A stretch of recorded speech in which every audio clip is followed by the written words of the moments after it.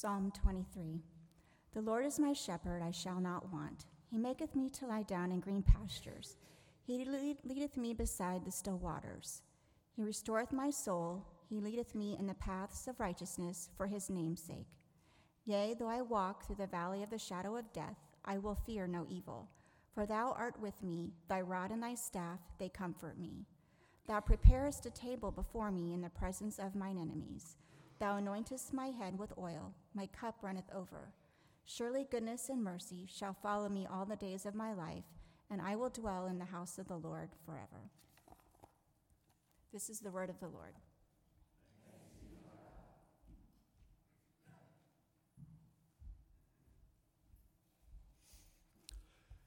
You have a shepherd. I am not him. I'm merely an under-shepherd of the Good Shepherd. And it has been my privilege to have served in this capacity with this congregation for 20-some years. In a matter of weeks or maybe months, I will officially retire as senior pastor of Christ First Church. Consequently, change is coming. And when change approaches, anxiety often comes with it. Even though we've walked through a lot of change together over the past 20 years, one thing has remained constant. I've always been the pastor, but now that is about to change. But it's not as though you will have to adjust to a new pastor whom you've not even met. Jared's been with us for 8.5 years now. So while on the one hand change is coming, on the other hand, everything will seem very much the same. As for Kara and me, things are a bit more uncertain. We don't know yet just where we will be living or what we might be doing. Unfamiliarity often leads to anxiety, making it hard to rest or to be at peace. And this is where we are, and this is why I have chosen the 23rd Psalm as my text this morning. It speaks of the relationship between a shepherd and his sheep, and we are celebrating this relationship today. In John chapter 10, verse 27, the Lord says, "My sheep hear my voice, and I know them, and they follow me." Now, my role as an under-shepherd is to train you to not recognize my voice, but to recognize the voice of the great shepherd.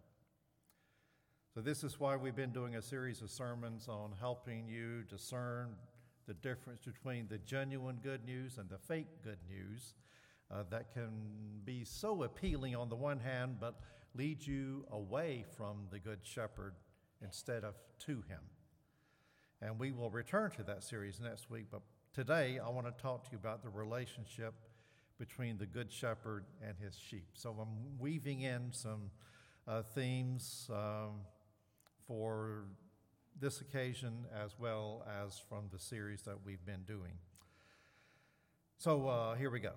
In addition to telling us that the Lord is our shepherd, the 23rd Psalm is an invitation to shift your focus upon him, to get your focus away from the problems in your life and to put your life in the hands of the Lord. This is an invitation to trust the Lord with your life. That's what the 23rd Psalm is about. And that's basically what being a Christian is about too, isn't it? Isn't being a Christian basically learning to trust the Lord and follow him? I know of no passage of Scripture that speaks to this objective better than this one. And that's not to say that the psalm comes out literally and says, hey, you want to know what trusting the Lord and following him is all about? Well, here it is, just do these things. Following the Lord is not mechanical, it is relational.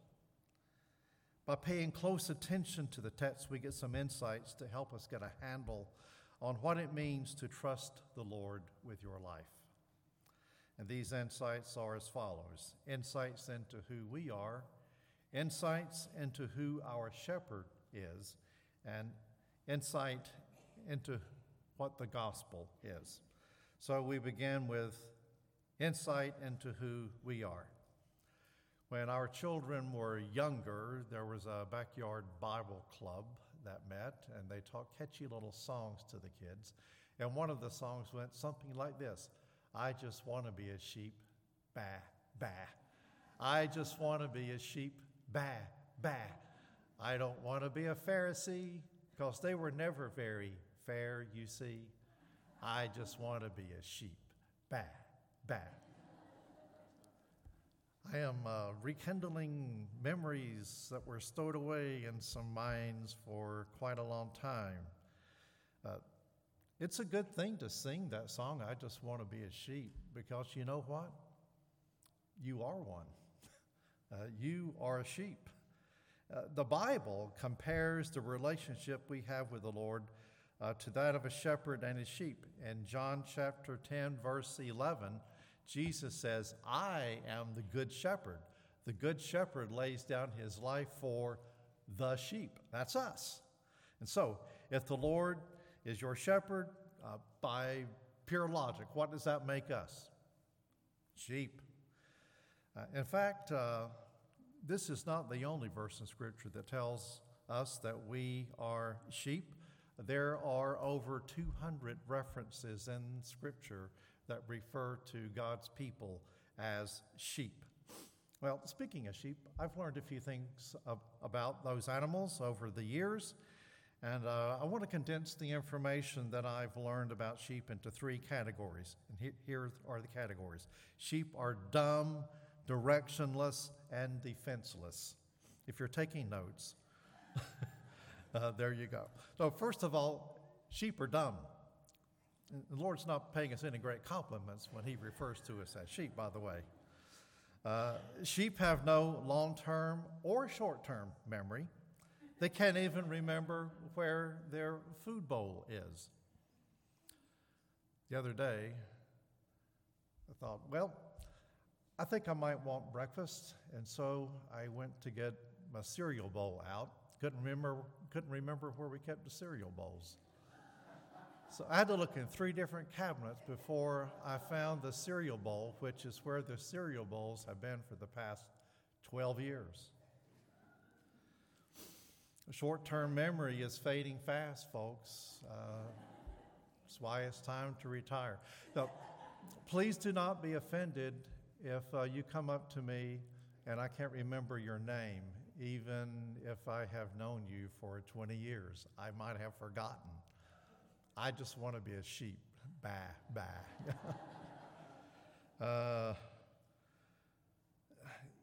You ever been to a circus? Circus used to be a thing in previous generations. So if you were ever to go to a circus, there would be animals doing stunts, like bears driving motorcycles and elephants doing tricks and tigers jumping through fiery hoops. But you know one thing that you will never see if you go to a circus? You will never see a sheep doing tricks. Now, if you go to the county fair and go to the 4-H section, you'll see a lot of sheep there, I'm sure, but they won't be doing any tricks. And you know why sheep do not do tricks? Because sheep are dumb. Sheep can't learn tricks. They say you can't teach an old dog new tricks. You can't teach a sheep any tricks. So sheep are dumb. Sheep are also directionless. Sheep are prone to wander. Even if you put them in an absolutely perfect environment with everything that they need, things like green pastures and still waters, sooner or later they'll just wander off.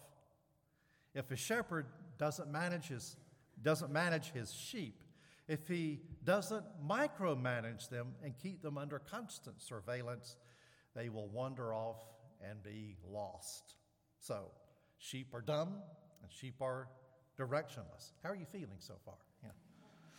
Sheep are also defenseless. Left to themselves, sheep will not and cannot last very long. Just about any other domesticated animal can be returned to the wild and stand a fighting chance of survival. You put a dog or a cat out in the wild, and they will manage to survive one way or another. But you put a sheep out in the wild, and he will soon become a snack for some predator. There are three common ways that animals react when they perceive some kind of danger. There's fight, flight, and posture. So let's take them one at a time. Fight. You ever see a sheep fight a wolf? Sheep don't fight because sheep can't fight.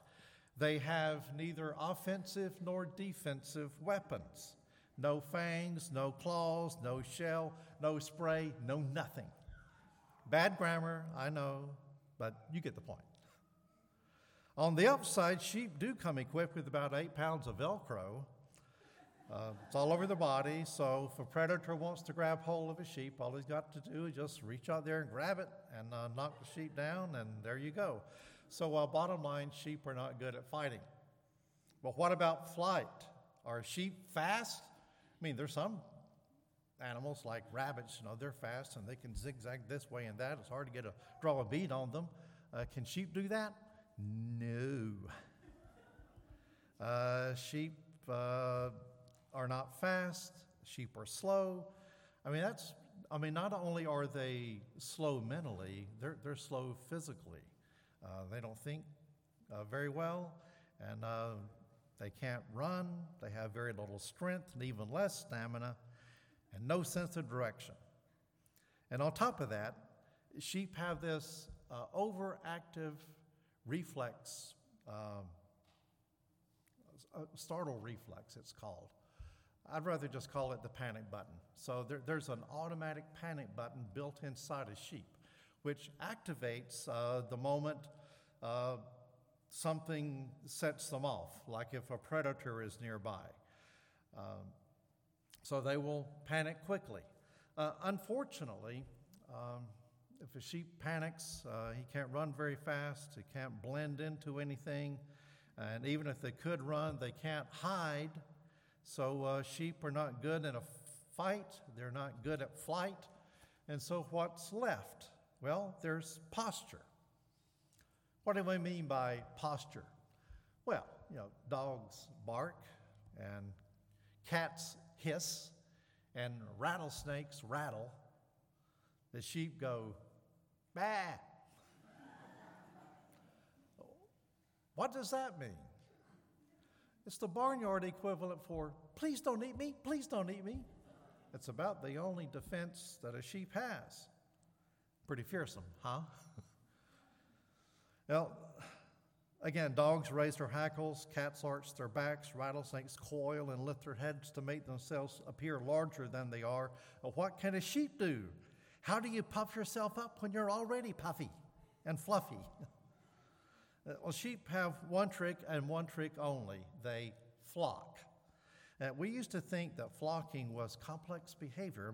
You look up in the sky and you see the geese flying south in the winter, and then when spring comes, you see them flying back up this way, and they are in this perfect V formation, and you wonder at how they are able to do that.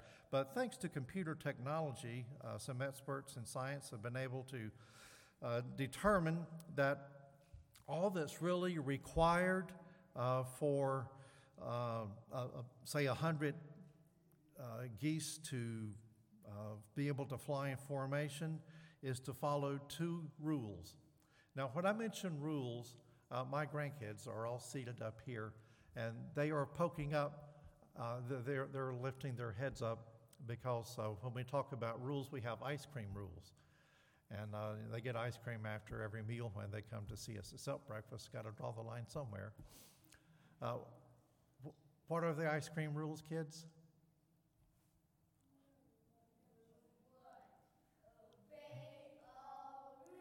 Yeah. Second rule? Nobody's getting ice cream. Huh? Just give him one more rule. Yeah, do not put ice cream on your siblings or cousin's head. That's a rule. So the kids are good at remembering those rules. We recite them a couple of times every day when they are here, and we have fun doing that.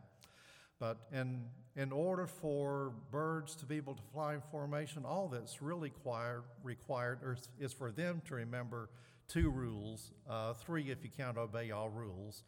But one is, let's apply it to sheep. If you see another sheep, get closer. And rule number 2, don't bump into any other sheep. That's all you got to do. Okay, so here's how it works. Let's picture a flock of sheep out in the pasture. And over here is Little Joe Sheep. And Little Joe Sheep sees a wolf. So what does he do? Well, a startle reflex hits his mind, and so the automatic panic button goes off, and so he starts running. And the wolf starts running after him. And the other sheep see Little Joe Sheep running, and so they figure they should run too. And so they're all running. They stay together. They don't bump into each other.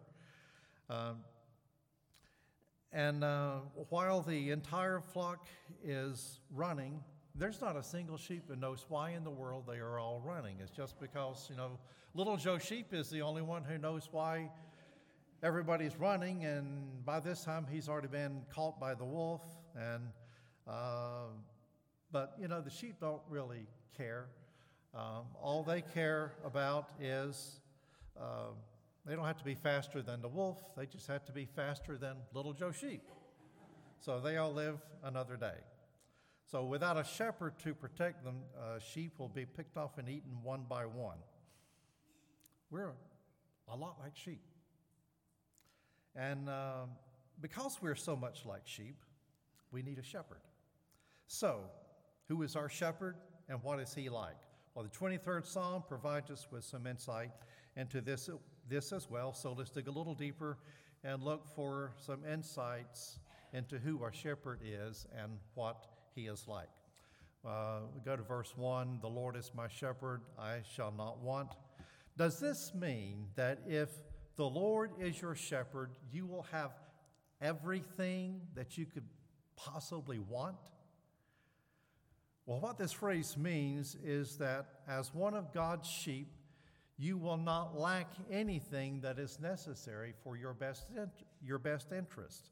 And so when the Lord is your shepherd, he takes care of you. He provides everything you need, but he does not promise to pamper you. We go to verse 2, that he makes me to lie down in green pastures. Well, what does this mean? Does it mean that the shepherd makes the sheep lie down even though the sheep would rather stay up and watch TV with just like most kids do until their parents come and make them lie down and go to sleep? Actually, a shepherd makes his sheep lie down because sheep don't know when to stop eating. And so if the shepherd doesn't come and make them lie down, the sheep will eat and eat and eat and eat. And as long as food is available, they will keep eating.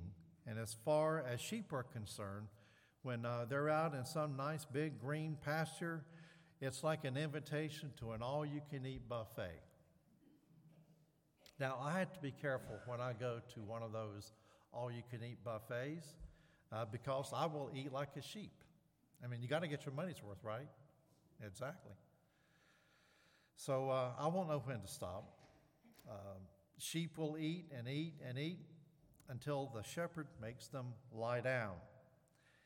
And there's a reason he makes them lie down, because if they don't lie down, they're not going to be able to digest their food. By the way, sheep have 4 stomachs. They're much like cows in that regard. And sometimes I feel like I have 4 stomachs. There's a small stomach for vegetables, a fairly large stomach for meats, a third stomach for stuff that's good for you, very small, and then there's a huge dessert stomach. Now, it's possible that all three of your other stomachs can get full very quickly, but there's still room, for dessert in that stomach. So, I can identify with sheep. Philip Keller, who is a pastor and author, and also was a shepherd for several years, says that sheep will explode. They will explode from overeating if someone isn't there to make them lie down and let their food digest. He says it's almost impossible for sheep to lie down unless certain requirements are met. And he lists 4 things. And here we go. It says, because of their timidity, sheep refuse to lie down unless they are free of all fear. Sheep will not lie down unless they are free from friction with other sheep within the flock. And if tormented by flies or parasites, sheep will not lie down. And lastly, sheep will not lie down as long as they feel in need of finding food. So there must be freedom from fear, friction, flies, and famine before sheep will lie down. And when you translate this into our context, and you hear David saying that the Lord often removes the obstacles in our lives for the purpose of giving us rest. You come to the next verse, he restores my soul. David's referring to the dangerous sheep that are in need of turning and returning to their feet. He's literally referring to sheep that have become cast.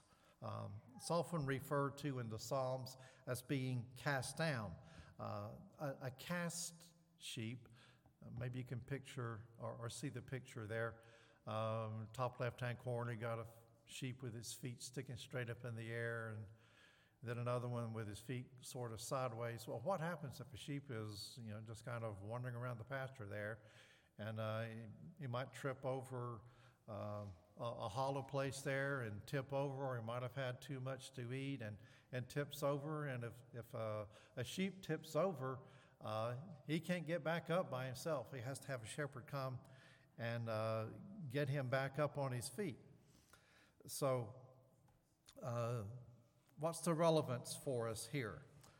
Cast can also mean discouragement, despair, depression. Literally, the word means to be low. And in Psalm 42, verses 5 and 6, we see a reference to being cast down, spiritually speaking, and in similar sense to how a sheep is on its back, is knocked off his feet. Why are you cast down, O my soul? And why are you in turmoil within me? Hope in God, for I shall again praise him, my salvation and my God. My soul is cast down within me. So,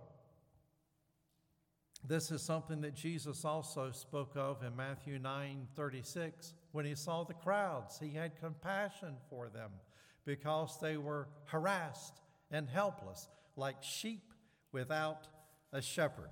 So a discouraged and a depressed person is laid low and is rendered immobile. He is cast.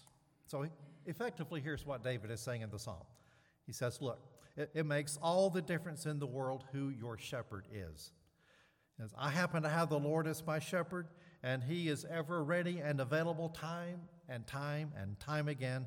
When I've gotten into trouble or I've gotten stuck or entangled, he comes and he stands me back up on my feet.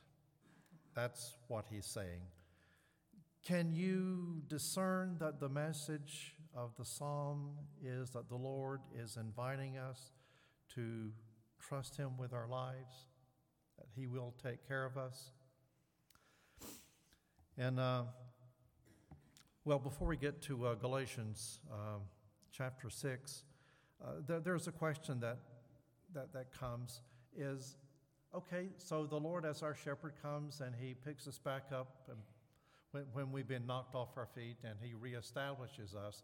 So how does he do that? Does he have some kind of a cosmic shepherd's staff? He reaches out and grabs a hold and pulls you up, much like a shepherd of the sheep would do for a sheep that is cast? He doesn't do that. He uses other people like us, believers who,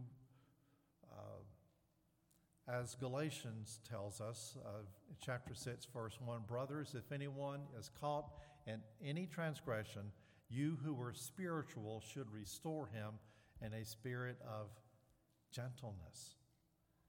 And so the Lord works through his people. He works through his under-shepherds. And we are all, in a sense, under-shepherds of the great shepherd. Okay. Let's go to the next phrase in verse 3 of the psalm. He restoreth my soul. He leads me in the paths of righteousness for his name's sake. The Hebrew word that's translated paths here can be translated as wagon tracks, or even more literally as ruts. Now, one author paraphrased this to read, he leads me in the ruts of righteousness. I don't know if I like that translation or not. Do you? I mean, the ruts of righteousness. I mean, rut has a negative connotation to it, does it not? And so we think about, you're stuck in a rut, you're stuck in a routine, you can't get out. It's almost like, being trapped. Who likes the idea of being trapped in righteousness? Actually, it'd be a great thing, but we still don't like the idea of being stuck or trapped. But if a sheep follows the wrong rut or the wrong path, it will end in disaster. Several years ago, there was a news article that was published that took place. There was an incident that took place in Turkey. It happened on a July day in 2005. First, one sheep jumped to its death. It followed the wrong rut, and it came to a cliff, and the rut just went all the way to the cliff, and so the first sheep just jumped off the cliff. And sheep travel together in a flock. They follow each other, right? So what happens when the second sheep gets to the cliff? He jumps off. And so this continued until the stunned Turkish shepherds are standing there watching as sheep after sheep after sheep after sheep after sheep, some 1,500 sheep leaped off the cliff. Now, only the first 450 animals died. That's because the rest of the other 1,100 and some odd sheep fell on those fluffy wool bodies that were at the bottom of the cliff.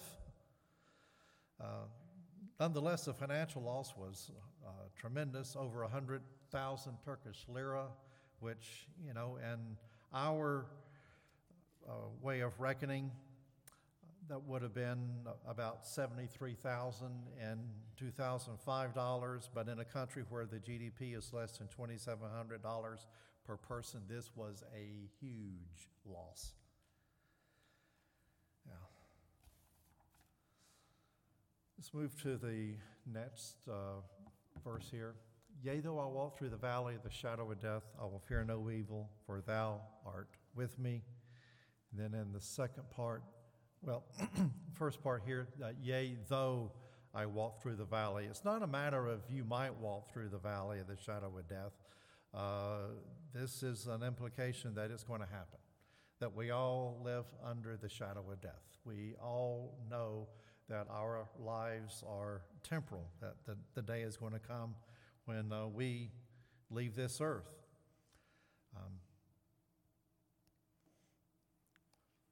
I'll have a little more to say about that later, but in the meantime, there is a thought here where David refers to the shepherd's rod and his staff, and he says, "Thy rod and thy staff, they comfort me." I think I've got a picture here of a rod and a staff. You can see the rod there. It's a relatively short, heavy, club-like device, which is used almost like David would have used his sling.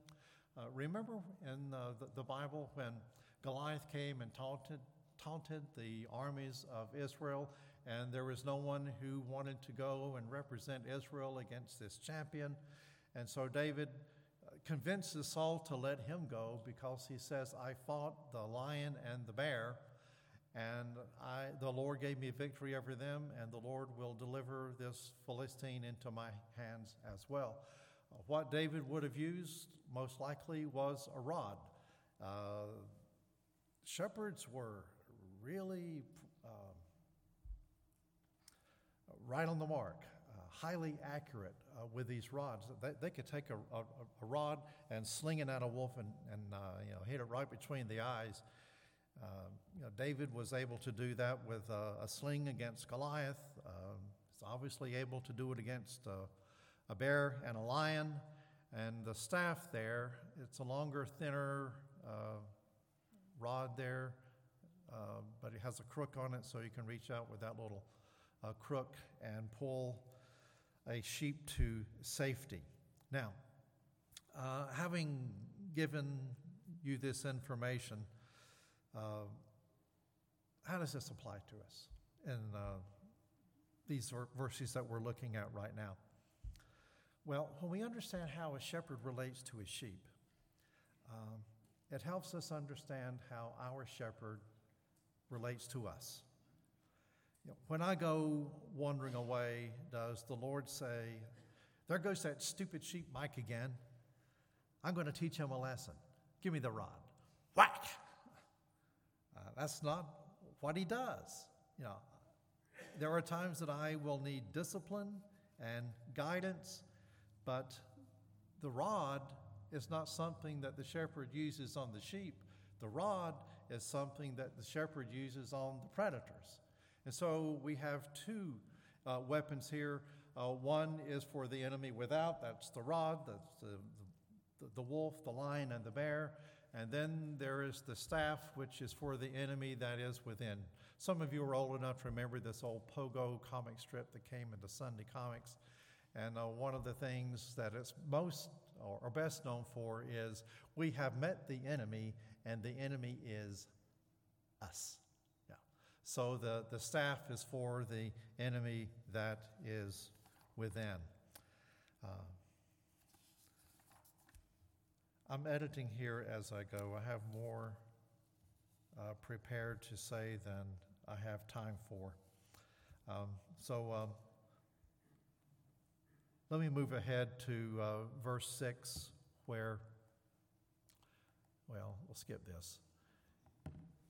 Verse 6, the psalm says, "Surely goodness and mercy shall follow."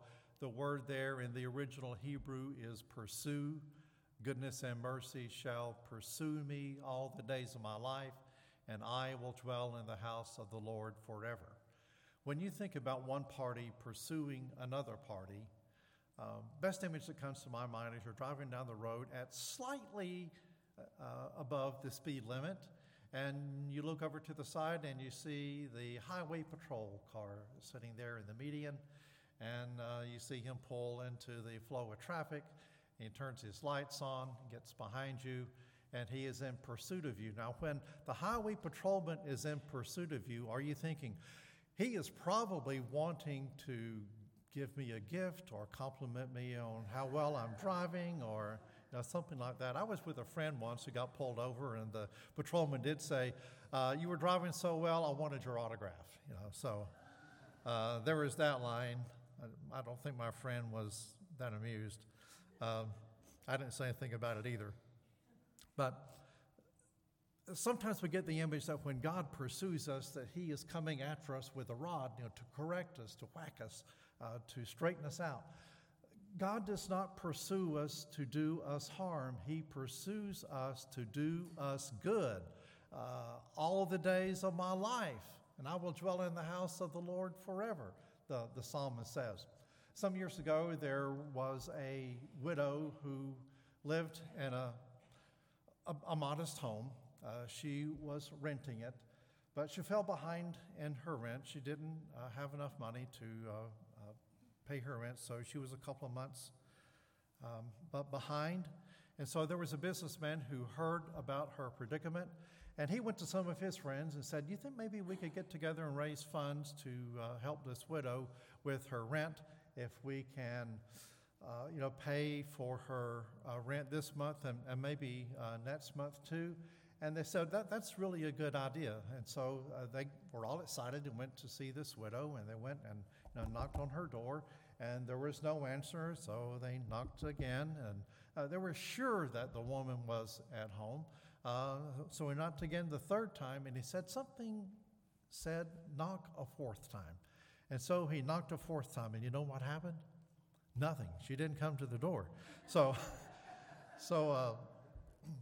they left, and a day or so later, the businessman who had raised the money for the rent for this lady, he saw her at the store, and he said, "Hey, I came to your house the other day. Some friends and I got our resources together, and we collected enough money between us to pay your rent for 2 months. But when we knocked on your door, you weren't there." And she says, "Oh, my goodness, I thought you were the landlord coming to evict me." Isn't that the way we think of when the Lord pursues us? Oh, he's coming to whack me. He's coming to make things difficult for me. That's not what it means when it says, "Surely goodness and mercy shall pursue me all the days of my life." We need to get this idea in our mind of just how deep and how wide and how expansive is the love of God. It's something a shepherd communicates to his sheep, and something that our shepherd communicates to us. Okay, I want to start wrapping things up now by moving on to some of the insights into the gospel that we get from this psalm. One evening, there was a tourist in the Middle East who observed with great interest how a shepherd drove all of his sheep into a sheepfold. The fold was an enclosed wall with only one opening, and on that opening, he noticed that there was neither door nor gate. And the tourist remarked to the shepherd, "Can't wild beasts get in there?" "No," answered the shepherd, "because I am the door. When I put all the sheep in the sheepfold, I lie down across that doorway. No predator can get in to the sheep except over me. No one can get in. No thief can come in except over my body." Jesus said in John 10:9, familiar verse, "I am the door. If anyone enters by me, he will be saved and will go in and out and find pasture."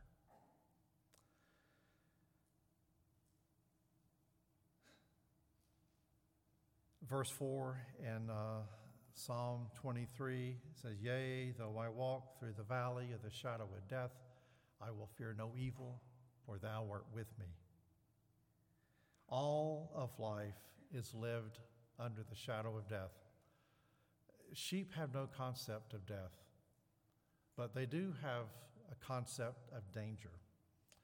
And so when sheep pass through a shadow, they fear that there might be a predator there.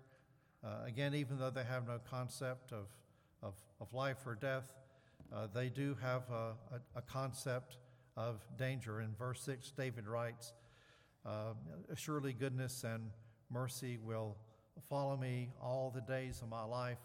And I want to pick up on this word mercy for just a minute. The word for God's mercy is a term used in the ancient world to mean a tender love that flows out of deep emotion rather than duty. It is a kind and gentle love. If you are familiar with the King James Version of the Bible, you will run across the word loving kindness all the way through that version. And it may well be the best translation of all. But however it is defined, I don't deserve mercy. By its very nature, mercy is something that you do not deserve. It is a gift. God's nature is to love sacrificially, selflessly, extravagantly, beyond our wildest expectations. And never was this truth more magnificently portrayed as on the old rugged cross by his sinless Son dying on behalf of his sheep. On the cross, Jesus is showing us mercy. He is offering that which we do not deserve. And here's something else about the gospel we need to know. That Jesus went to the cross willingly. He laid down his life for our sakes. And that act of love was stimulated by his character, not by our virtue. There's a familiar verse which you'll see on the screen, and you'll also see on the banner behind me. For by grace you have been saved through faith, and this is not of your own doing. It is the gift of God, not a result of works, so that no one may boast. The Lord is my shepherd, I shall not want. He maketh me to lie down in green pastures. He restoreth my soul. He leadeth me in the paths of righteousness for his name's sake. And yea, though I walk through the valley of the shadow of death, I will fear no evil, for thou art with me. Thy rod, thy staff, they comfort me. Thou preparest a table before me in the presence of mine enemies. Thou anointest my head with oil. My cup runneth over. And surely goodness and mercy will follow me all the days of my life, and I will dwell in the house of the Lord forever. This is an invitation to trust the Lord Jesus Christ with your life. Will you do that? Let's pray together.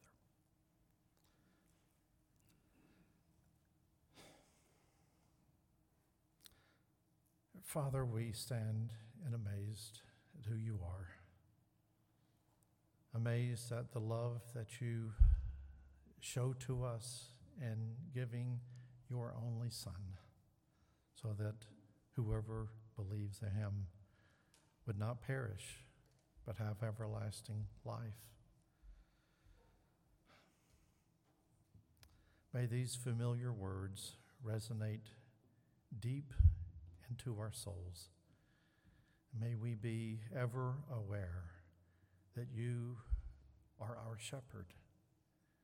You are the one who lays down his life for the sheep. You are the door through which we come, that we might have tender, merciful, gracious care from our good shepherd. In his name we pray. Amen.